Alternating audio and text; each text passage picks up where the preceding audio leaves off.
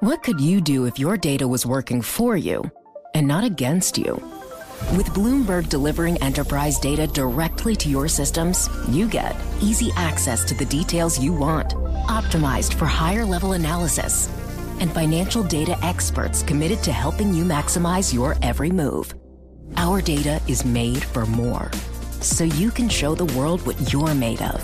Visit Bloomberg.com/enterprise data to learn more. Now, from our nation's capital, this is Bloomberg Sound On. If Russia goes further with this invasion, we stand prepared to go further with sanctions. Because we are taking in oil from Russia, that gives Vladimir Putin leverage. It spiked up the price. Bloomberg Sound On. Politics, policy, and perspective from D.C.'s top names. Let's say Putin succeeds and takes over all of Ukraine. Then we're looking at a new line in Europe that wasn't there before. It's sort of a tit for tat that we're looking at right now. And the question is, where do we go from here? Bloomberg Sound On with Joe Matthew on Bloomberg Radio. And we add another layer. Sanctions on Nord Stream 2 now reality here in the U.S. as President Biden expands sanctions against Russia and considers releasing more oil from our strategic reserve. Welcome to the fastest hour in politics. We'll bring you the latest in a moment as Washington waits for Vladimir Putin's next move. And we'll discuss it all with Daniel Fried, former ambassador to Poland, former Assistant Secretary of State for Europe. Later, we'll explore the impact of sanctions and what may come next with Brian O'Toole of the Atlantic Council, former advisor to the Treasury Department's Sanctions Unit. Our signature panel is in place. Bloomberg Politics contributors Jeannie Shanzano and Rick Davis are with us for the hour. And the Biden administration today dropping the hammer on Nord Stream 2. Technically sanctioning the company that built the pipeline Nord Stream 2 AG and its corporate officers. And it came just a day, of course, after the president unveiled the first tranche, as we now call it. We're going with tranche, right, around the world. As he indicated, more would be coming. The president has come under increasing pressure to do more, even from some of his Democratic allies in the Senate, as we've told you. Also from Ukraine itself. Ukraine's foreign minister, Dmytro Kuleba, spoke with Bloomberg a short time ago. Well, they did the first wave, which is welcome and helpful, but it sends a strong message to Putin, but it still doesn't stop him. So it means we need more sanctions, we need the second wave, and then probably the third wave until it gets clear to him that he shouldn't make any step further. And that may depend on what Russia, or should we just say Vladimir Putin, does next. The U.S. military is moving further east, though, in Europe. Pentagon Press Secretary John Kirby a short time ago. An infantry battalion task force of approximately 800 personnel will be moving from Italy to the Baltic region. It's a movement of up to 8 F-35 strike fighters from Germany to several operating locations along the eastern flank. A battalion of attack aviation, specifically 20 AH-64 helicopters from Germany, again to the Baltic region. And an attack aviation task force, which is 12 AH-64 helicopters. Happening as we speak. He says they'll be there by the end of the week. And we're joined to talk about all of this by Daniel Fried, former ambassador to Poland, former Assistant Secretary of State for Europe, now a Weiser Family Distinguished Fellow at the Atlantic Council. He's back with us on Sound On. Ambassador, thank you for being here. Does this kind of force projection that we're seeing in Poland and neighboring countries mean anything to Vladimir Putin? It does mean that the West is not going to sit by passively while he threatens war against his neighbor. He knows perfectly well that NATO and the United States don't intend to attack Russia, but he's trying to intimidate the West into basically retreating. He's demanded that the U.S. pull out of Poland and the Baltic states. And Biden's not going to do it. The West is pretty united, and that will make an impression on Putin, but he still may attack Ukraine full on. Will the Nord Stream 2 sanctions announced today, Ambassador, have an impact on Russia, or is this more of a symbolic move since it's, well, not actually operational yet? Well, it's more than symbolic. Yesterday, Germany froze the certification process of the pipeline. The construction's complete, but Germany had not yet authorized it to go operational. Yeah. Germany said yesterday they were going to freeze that process. That's right. The United States followed with sanctions, and my understanding is Germany was not surprised. We told them we were doing it. That is not symbolism. Putin thought that Germany would never allow political considerations of strategy to get in the way of this pipeline deal. Yeah. But things changed. When Germany looked at Putin's aggression against Ukraine, they changed their views. That's a big move by Germany. Today's move by the U.S. follows up. But the big blow came yesterday. Putin's aggression means he's lost Germany. That's a big deal. Well, it certainly is, after what we heard from Chancellor Scholz on his visit to the White House. When he said he was on board, he was part of the team, but wouldn't actually articulate what happened. Poland is in a very peculiar place in this whole conversation. And it's not just the idea of Russia rolling over the border or a cyber attack ricocheting from Kyiv across the border. They're preparing for a massive humanitarian crisis. This is a part of the story that hasn't gotten much coverage yet because it hasn't begun. But after what we saw in Syria, after what we saw in Afghanistan, we know how this story goes. How capable will countries along the border be in handling potentially thousands of refugees? The looming humanitarian crisis that countries like Poland will have to endure. How much can they handle? I hope it doesn't come to that. But if it does, the U.S., the EU will help Poland. Poland won't be alone. Now, there are about 1 million Ukrainians already in Poland, living there and working there, and they get along with the Poles really well. Similar language, similar culture. Ukrainians are popular in Poland. So I think Polish society will welcome them as refugees fleeing Putin's oppression, Putin's war. They'll need help. But I think Polish society will open its arms, judging by what I know of the many Ukrainians in Poland right now. The two peoples get along. I'd like to hear your answer to the question I asked you a moment ago, Ambassador, and that is, what's the big one? What are the crippling sanctions, if we go all the way, that would actually have an impact on Putin? Yeah. Well, the Biden administration has hinted at this, and yesterday's sanctions decisions were a taste of what's to come.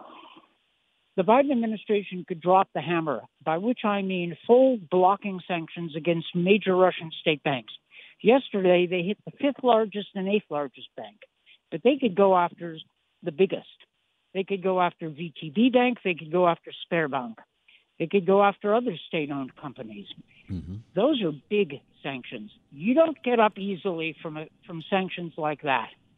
So explain to our listeners, though, Ambassador, what impact that would have. We talk about sanctioning banks.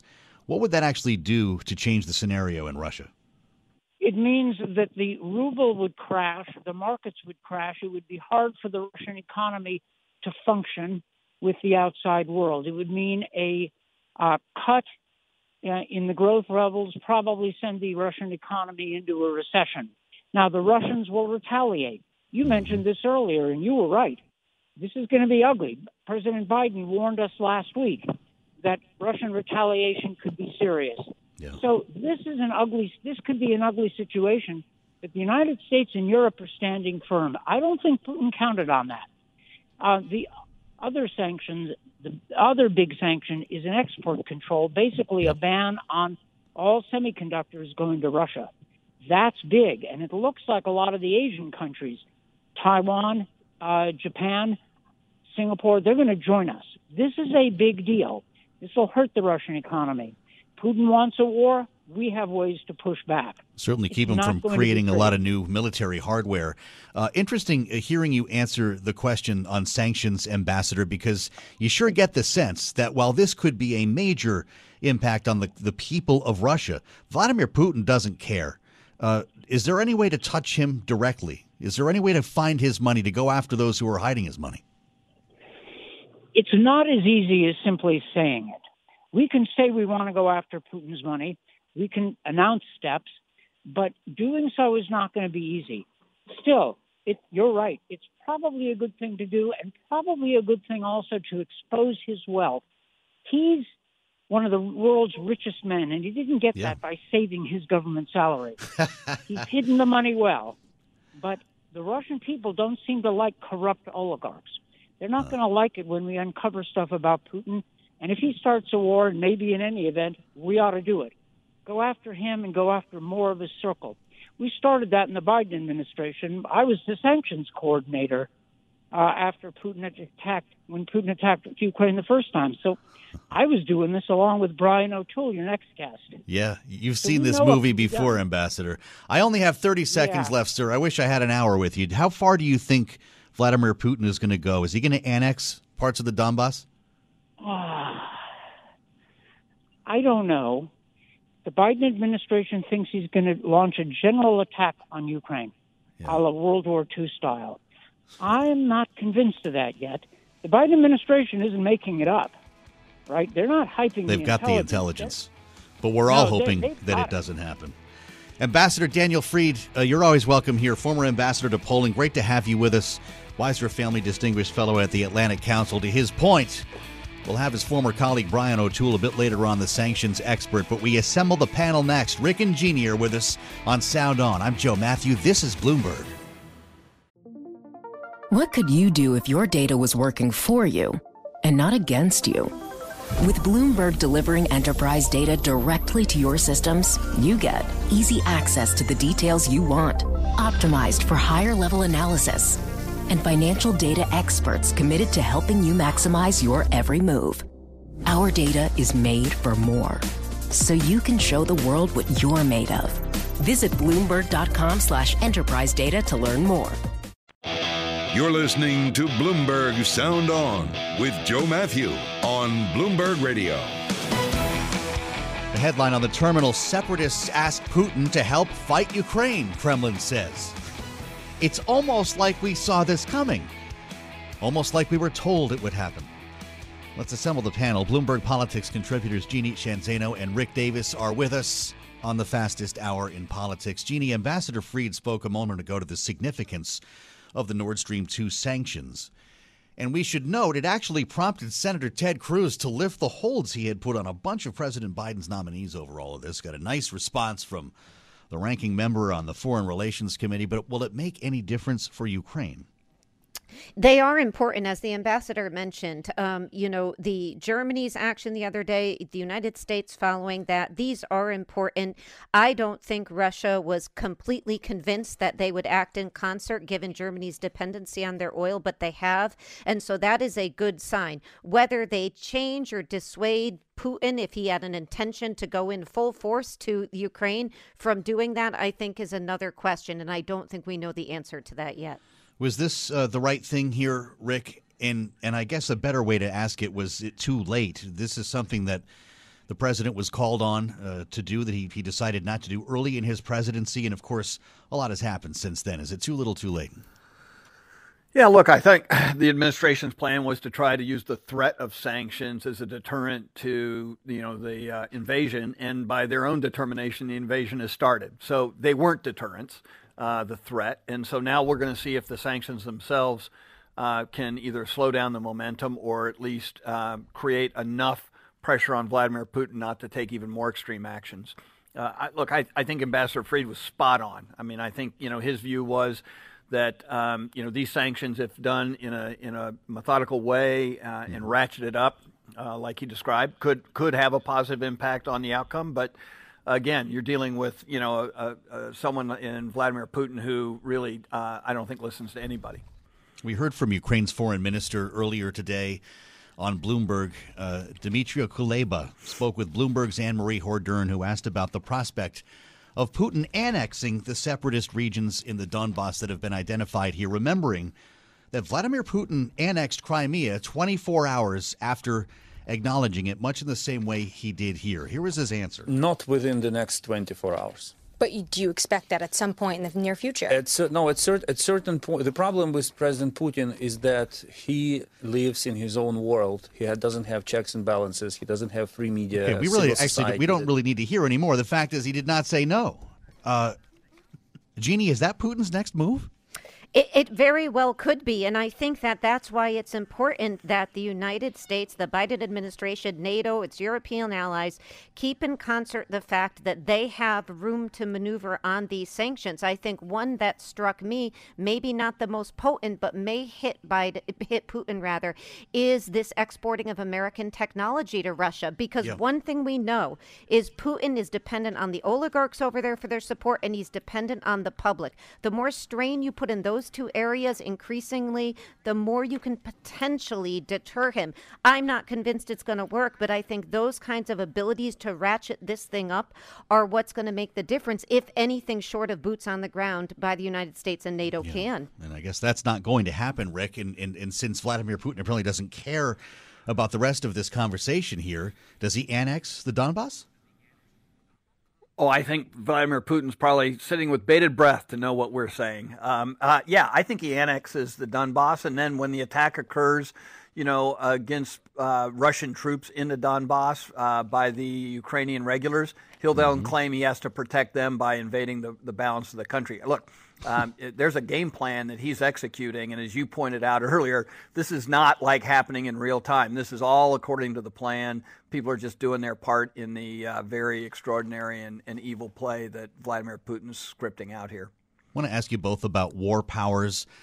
This topic now in the air again on Capitol Hill. We heard today from the Democratic leadership by way of Nancy Pelosi, but she was joined by a number of other lawmakers, some of whom signed off on what was a bipartisan letter, 43 members of Congress, D's and R's, a letter to the Biden administration to, quote, reassert the war powers vested in Congress under the Constitution. This is something that Congresswoman Barbara Lee, Democrat from California, famously, this is her issue, spoke about today. The increase in tensions, we signed the letter and wrote the letter because we want to make sure that the War Powers Act is complied with, and that the public understands that the president means what he says, because he's not going to insert ground troops into this possible incursion. Jeannie, we've asked a lot of lawmakers on this broadcast about it. None of them have even nibbled on this as being necessary. Do we need another authorization for the use of force here, or at least some guardrails on the way the military is handled? I think it's something that people feel like they don't want to address now because the Biden administration has taken that off the table. But if that was to come back on, it certainly should be. I mean, one thing we should keep in mind about what Putin is intent on doing is disrupting the way of life of democracies like the United States. One aspect of our way of life is we have a Congress and an executive branch who don't have full authority. They share power. And so that becomes critical from that perspective alone. Although, Rick, they couldn't come up with a sanctions bill. How the heck are they going to do this? Well, they're not going to do this, and it's unfortunate that they even try, right? In addition to the lawmakers you've interviewed a number of former generals who say, why would we ever take chess pieces off the table? That's right. Rick Davis back with us today, along with Jeannie Sheehan, our signature panel, reunited. I'm Joe Matthew in Washington. Glad you're spending time with us on Bloomberg Sound On. We're going to be joined next by Brian O'Toole, used to advise the Treasury Department's sanctions unit. An expert is next. This is Bloomberg.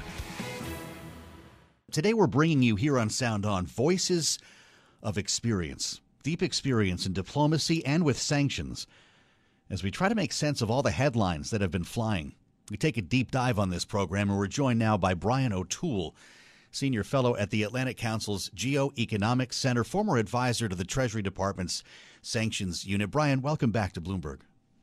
Thanks for having me. I'd like to start with the biggest news out of the White House today, sanctions on Nord Stream 2 AG, the company that built the pipeline. I know this was a delicate dance with our European allies, especially Germany. Is it the right move right now?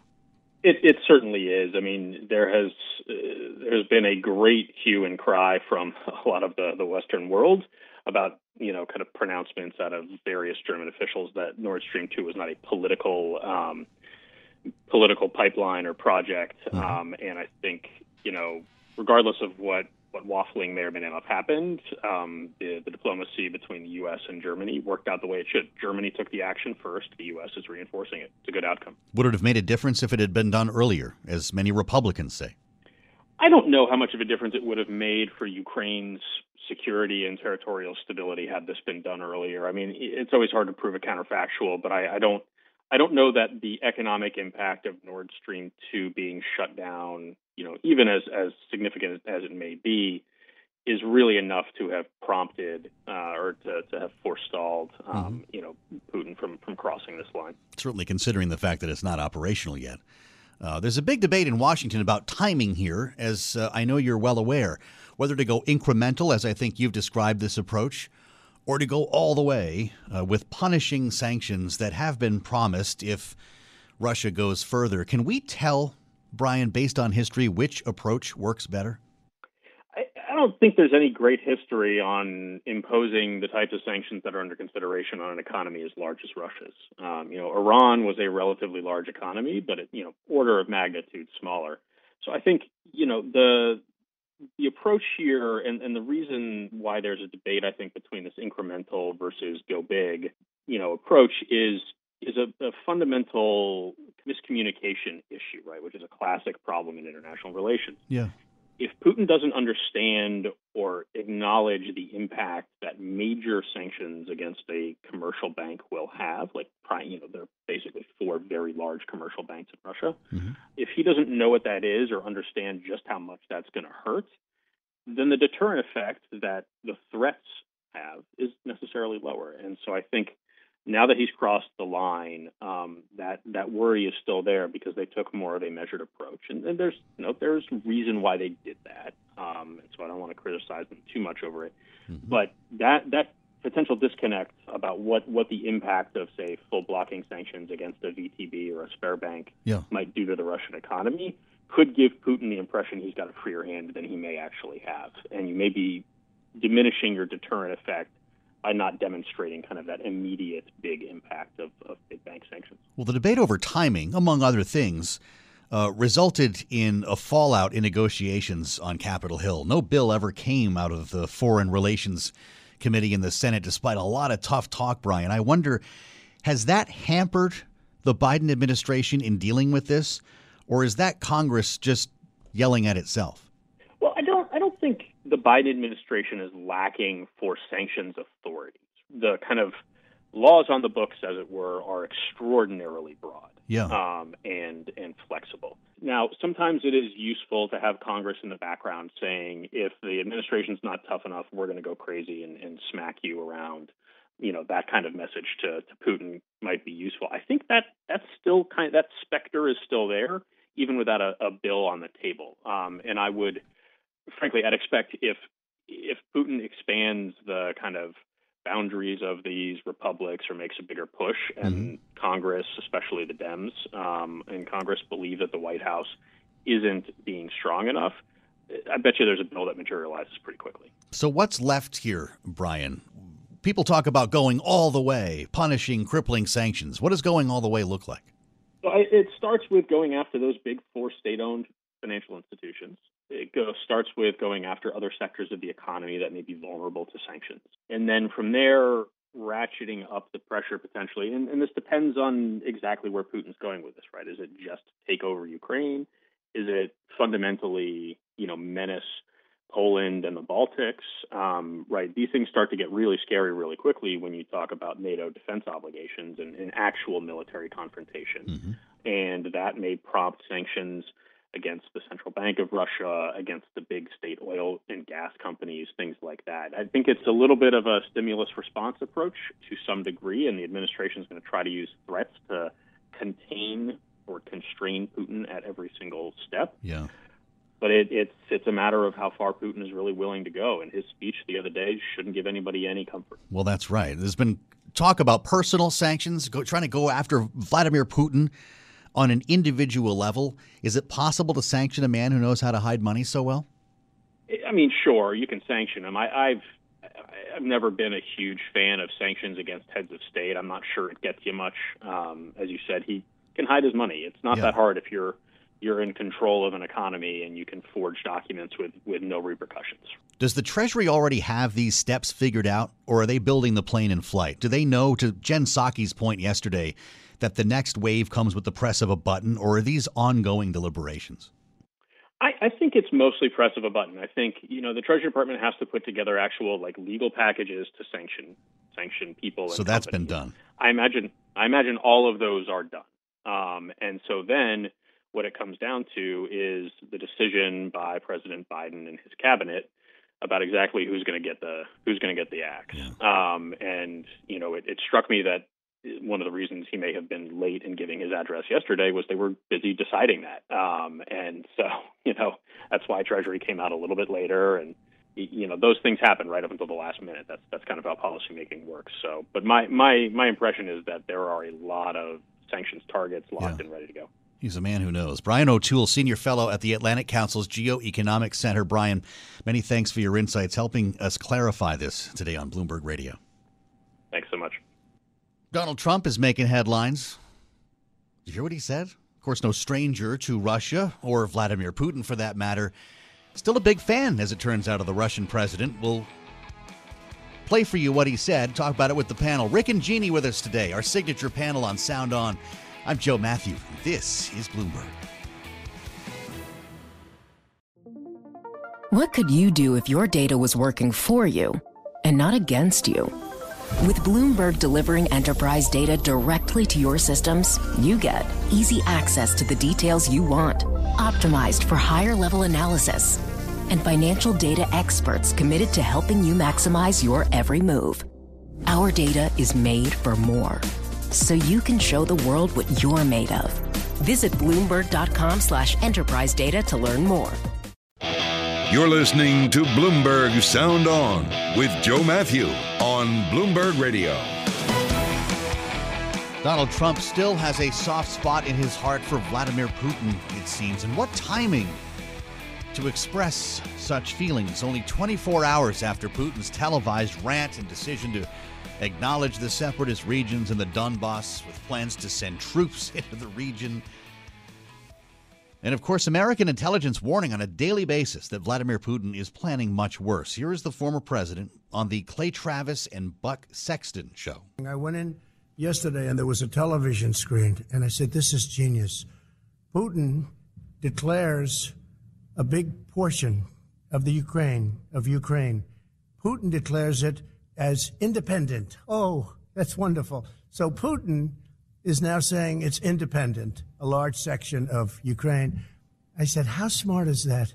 And he's going to go in and be a peacekeeper. And he described Putin as more than just smart and genius. No, but think of it. Here's a guy who's very savvy. I know him very well, very, very well. By the way, this never would have happened with us. Had I been in office, not even thinkable. This would never have happened. But here's a guy that says, I'm going to declare a big portion of Ukraine independent. He used the word independent. And we're going to go out and we're going to go in and we're going to help keep peace. You got to say that's pretty savvy. Savvy, smart, genius. And apparently this ran through the administration. Donald Trump's comments were reinforced by what we heard from his former Secretary of State, Mike Pompeo, yesterday. I consider him a elegantly sophisticated counterpart and one who is not reckless, but has always done the math. And we may disagree with his priorities. We may disagree with his math. We certainly disagree that the interests that he seeks are reasonable for his country in many cases. But we should never underestimate that he is doing this in a way where he's exhibiting his capacity to control and his deep desire that his most important objective, and I should have listed this first, his most important objective is that he continues to run the deal. Okay. First and foremost, he is about power for himself, making sure that his place as the leader of Russia continues. Well, we got that out. That was from a conversation hosted by the Center for the National Interest. So elegantly sophisticated, genius, smart Putin. Let's reassemble the panel. Rick and Jeannie with us, Bloomberg Politics contributors, Jeannie Shanzano and Rick Davis. Rick, I think I know what your take on this will be. It's one thing, though, to hear from Donald Trump. It's another to hear from Mike Pompeo, who has further political aspirations. Both of these guys could end up running for president.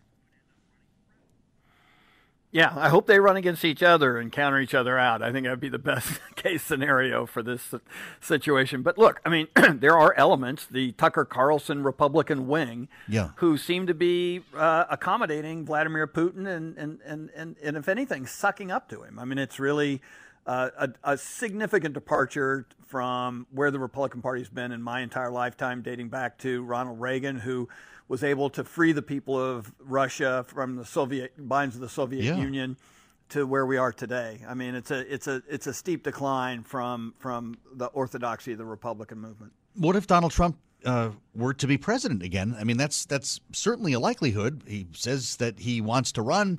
It's entirely likely that he would be elected if he did. Rick Davis, what would that do to our relationship with Russia and the rest of the world?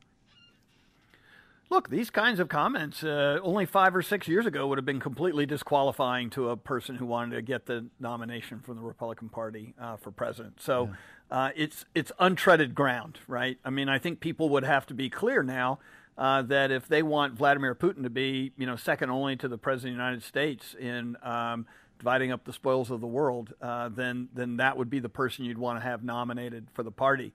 I suspect this would change the dynamic of the Republicans running against Donald Trump, and there will be plenty who will use this as a way of trying to draw that contrast. So it's an ominous comment, on the heels of an invasion into a free country. Jeannie, we really try not to play into media stereotypes here and do the Trump bashing thing and all of that, but the comments are out there. Maybe we shouldn't be too surprised, like I said, by what Donald Trump said. But will Mike Pompeo regret those comments? Oh, he will if he wants to seriously run for president and have a serious chance of winning. Listening to Donald Trump speaking, you wonder, does he have love letters from Putin the way he claims to have them from Kim Jong-un? And, I would just say that this, to me, exacerbates a long-standing division in the Republican Party between the more isolationist wing and the hawks. And I find Donald Trump in the middle, all about Donald Trump. As that last clip depicted, unlike some of the more isolationists like Tucker Carlson and Josh Hawley, he's saying that the one difference would have been if he was in office, Putin never would have tried this. So for Trump, it's all about Trump, which takes the Republican Party right back to 2020 Georgia Senate when they lose the Senate seats that they should have won. So, to me, this is all about Trump being about himself. There is a serious debate in the Republican Party, just like there is one in the Democratic Party, about how much the U.S. should be spread thin around the world. Those are real debates. This one with Trump is not. Well, look, Rick, let me ask you the tough question as a Republican here. Look, you may not think Vladimir Putin is elegantly sophisticated or a genius for that matter, but is Donald Trump right? Would this have happened if he was in office?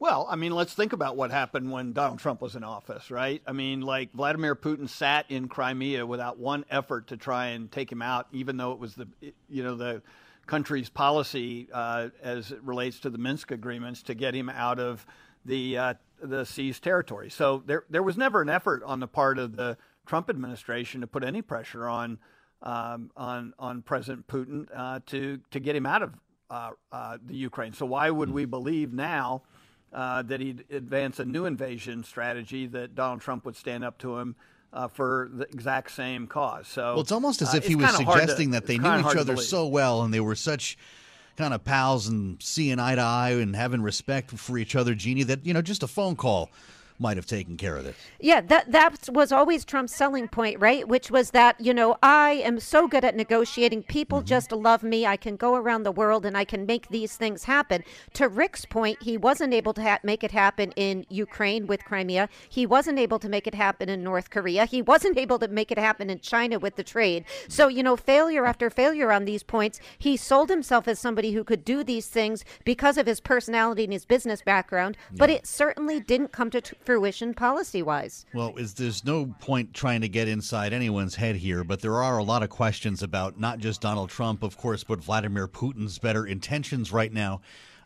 Sir Peter Westmacott was on Balance of Power with David Weston today, former British ambassador to the U.S., suggesting that people who know Putin are wondering if he's still all there. There's plenty of technical intelligence. How many tanks are there, how many airplanes, how many helicopters, how many hospital units, what about the satellite photography? All that is pretty remarkable. But what we don't have is a camera inside his head. And some of the foreign diplomats and leaders who have seen President Putin in recent times have been saying privately, he's not the same guy. He's not the same guy, Rick Davis. Is he a madman or crazy like a fox? Well, I mean, the indications are pretty stark. The speech that Vladimir Putin gave on the eve of the invasion, hour-long diatribe about how, Ukraine is not even a real place and that it's, Russia's lost property, would actually indicate a worldview that is tipping on insane. I think that people raising questions about how isolated he's become and how there's nobody to check his power, and then you listen to a speech like that, you really have to wonder if the person in charge of Russia's got all his bolts screwed tightly down. That's a very dangerous situation for obvious reasons here, Jeannie. Do you think Vladimir Putin has gone the way of Kim Jong-un? I think that's a real concern. I mean, we saw on Russian TV, which was quite astonishing, him having this debate with his own top spy, which is quite unprecedented. And a lot of talk, to your point, about him being isolated during COVID and not really having concerted conversations. And that is a very dangerous position to be in. And let's face it, now he has gone out and said he is going to do this. He's amassed these troops and he's done everything the U.S. has said he had promised to do. Rick and Jeannie, a great talk. I was looking forward to it. Jeannie Shanzano and Rick Davis, our signature panel here, Bloomberg Politics contributors here on Sound On. February is Black History Month. Every day this month, we're celebrating significant moments in U.S. Black history. And our chance now to hear from Renita. Our installment for this Wednesday, the 23rd of February, here is Bloomberg's Renita Young. On this day in Black history in 1979, Frank E. Peterson Jr. is named the first Black general in the U.S. Marine Corps. He was determined to serve his country despite racial discrimination. Peterson first attempted to join the U.S. Navy, but was asked to take the entrance exam over because administrators believed he had cheated. In 1950, Peterson enlisted in the Navy, and 2 years later, as a Marine, he completed flight school and was commissioned as a second lieutenant.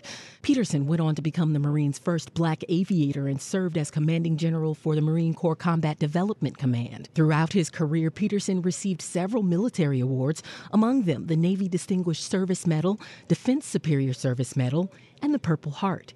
So in 1988, Peterson retired as lieutenant general after serving as special assistant to the chief of staff. That's today in Black history. I'm Renita Young, Bloomberg Radio. Renita, thank you, and big thanks as well to Brian O'Toole and Ambassador Daniel Freed, along with our panel, Rick and Jeannie, for a smart talk. You won't hear these conversations anywhere else. I'll see you back here tomorrow. I'm Joe Matthew. This is Bloomberg.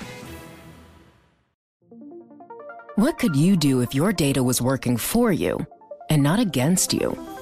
With Bloomberg delivering enterprise data directly to your systems, you get easy access to the details you want, optimized for higher-level analysis, and financial data experts committed to helping you maximize your every move. Our data is made for more, so you can show the world what you're made of. Visit Bloomberg.com/enterprise data to learn more.